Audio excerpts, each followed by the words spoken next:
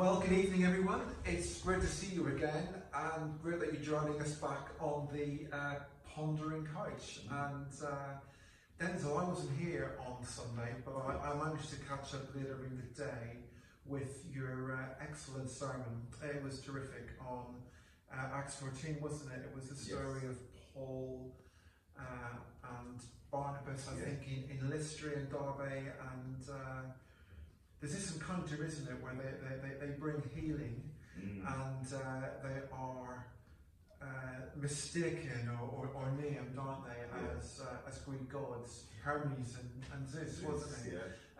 Which is, I mean, it's quite an amusing story on one level, but incredible demonstration of power. But I think, Denzel, I think what I took away, I mean, I found it really helpful.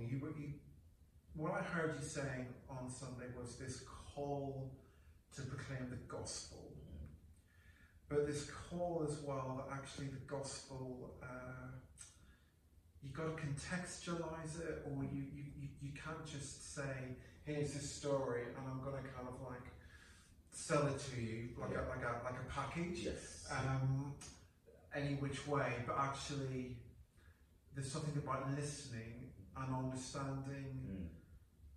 And then once you know where the other person's coming from, you can give them a version or a presentation of the gospel that's more appropriate. That was. I just thought we're coming nearer to the end of the blessing. I think you've got another one. Yeah, we have. After, but just been really challenged by in terms of the gospel. I think we've been speaking a lot with people about the gospel and what it means to be a gospel-centered church and what does that message mean. We understand that the gospel message is powerful, but I am very intrigued in terms of how we share the gospel with people in Selsdon. Selsdon is very unique to any other town or whatever you call Selsdon. But I'm really intrigued about how we share the gospel with individuals, particularly with people who already have their own gods or already have their own idols, because I believe that we all worship something. So if we're not worshiping God, we're going to worship something else. And that is a challenge. I think that's a big challenge. And I feel like when people see, yes, the gospel message is powerful as Christians, but seeing someone who has their own religion or have their own idols, have their own things that make them happy, we feel like maybe we can't share the gospel, or there's a bit of a hesitation to share the gospel. But I'm really intrigued that Paul and Barnabas come into this place full of pagan Gentiles, still understand that these people, even though they have their own gods, have their own idols, they still need to know about Jesus. And it's really challenged me. I was speaking, not to call him out, but I was speaking to Mark after the service as well, and he was even speaking about even other ways in terms of this. He has a heart for the Mormon community, and they are under the Christian umbrella. So there are other kind of times where we feel like maybe they already have the same God, maybe they'll lead to that God eventually, but actually there is something in sharing the gospel in that way. But again, it's about getting to know people, getting to know their worries, getting to know their struggles, getting to know their idols and their gods, and showing them a better way, which is Jesus. And then I kind of spoke about how we need to be living that out as well. People need to see that we have found a better way, which obviously speaks volumes. But I think we were just intrigued about just the gods that people have, or the idols that people have, and what does that look like in Selsdon? What are the idols in Selsdon that maybe prevents people from coming to Jesus? Or I think particularly the idols. And I think we were speaking earlier on about just maybe some of the just the wealth. I think that can be I think I've spoken to quite a few people who have friends and family who are quite wealthy, and they don't see any need to come to Jesus, because we are our own saviors. We've worked hard, we've provided, and this is it. When you talk about wealth, you always remind me there's that fascinating passage, I think it's Deuteronomy 8, and the people of Israel are on the verge, kind of. It's one of Moses' last prep talks before you go into the land, and he says something, doesn't he? Like when you arrive and the land's flying with milk and honey, it's going to be great.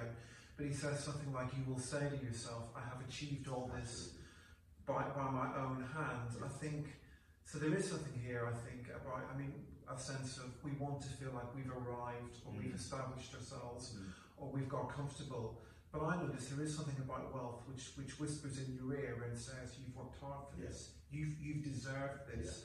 I hear quite a few people talk perhaps about things that they have acquired or wealth they've accumulated in terms of this is fair.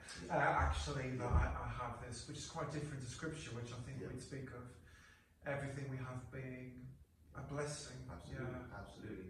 Yeah, the sense of comfortability as well, where people, I don't know, it's that comfortable state that people find themselves in, I think particularly in this area.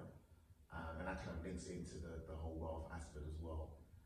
But I think it's important that we kind of recognize these idols and lovingly. And I think I spoke about in the sermon about the struggle of not making us seem like we're better than people, I think Christians, in how we share the gospel with people. So there is love that needs to be there, and there is relationship that needs to be there. And I think we spoke earlier on as well in terms of we sometimes think that people are not happy.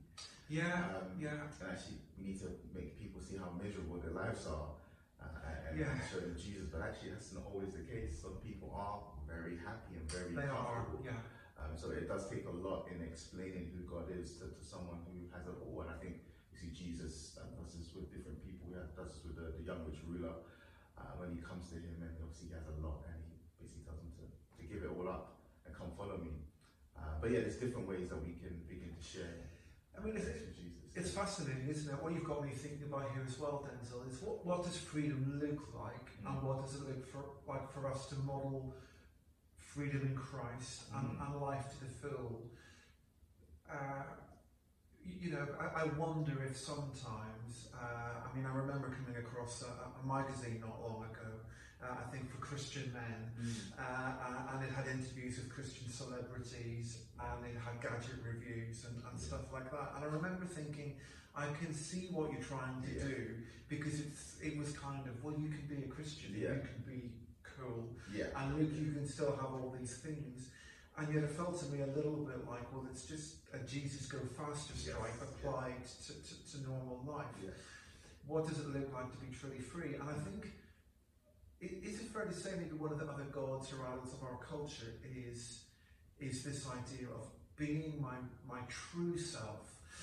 So deep down inside me, there is, the real Trevor who is supposed to be set free, and to retain freedom is actually to be, the freest, liberated Trevor, who can indulge himself and be liberated. Isn't it interesting? There's something in the Acts accounts, and we see it in 14 with Paul and Barnabas and Lystra and Derbe. And I'm going to be looking in a couple of weeks' time at Athens and the Areopagus. The Creator is spoken about quite a lot. There's something about we are creatures, and it is only being called back to the true Creator who really knows us that we actually find a liberation. And I just wonder, is that something we need to explore and think about? What does it mean to convey that message of come back to the one who knows you best, and who knows the world best? I think that's a helpful message, because despite that means despite your wealth, despite your accolades, or everything else that has true meaning to you, it still doesn't what's the word I'm looking for? It doesn't put away who God is. You can have all of those things, and it's great, but actually you can still have a deeper relationship with your Creator, who created you. So there's something far more bigger that people can begin to look forward to and know right now as well. Absolutely. Oh, thanks, Denzel. It's been really helpful to reflect on these things. You've actually, as we're sitting here, because I'm about to go off in a couple of minutes and start doing some work on Acts 16, which will be the final blessing text, and it may well be that you will see some of the ideas we've discussed refined. And I think it's really helpful, just to sit here and talk and reflect. I mean, I don't know if anybody's sitting and watching this and thinking, well, I don't have a chance to reflect on a passage with someone. We've got home groups that meet on a regular basis. One of the things you might not know that we do is we look in ministry team, don't we, at the passages we preach on a couple of weeks ahead of them. We read them and we have a conversation and we talk about how we preach them.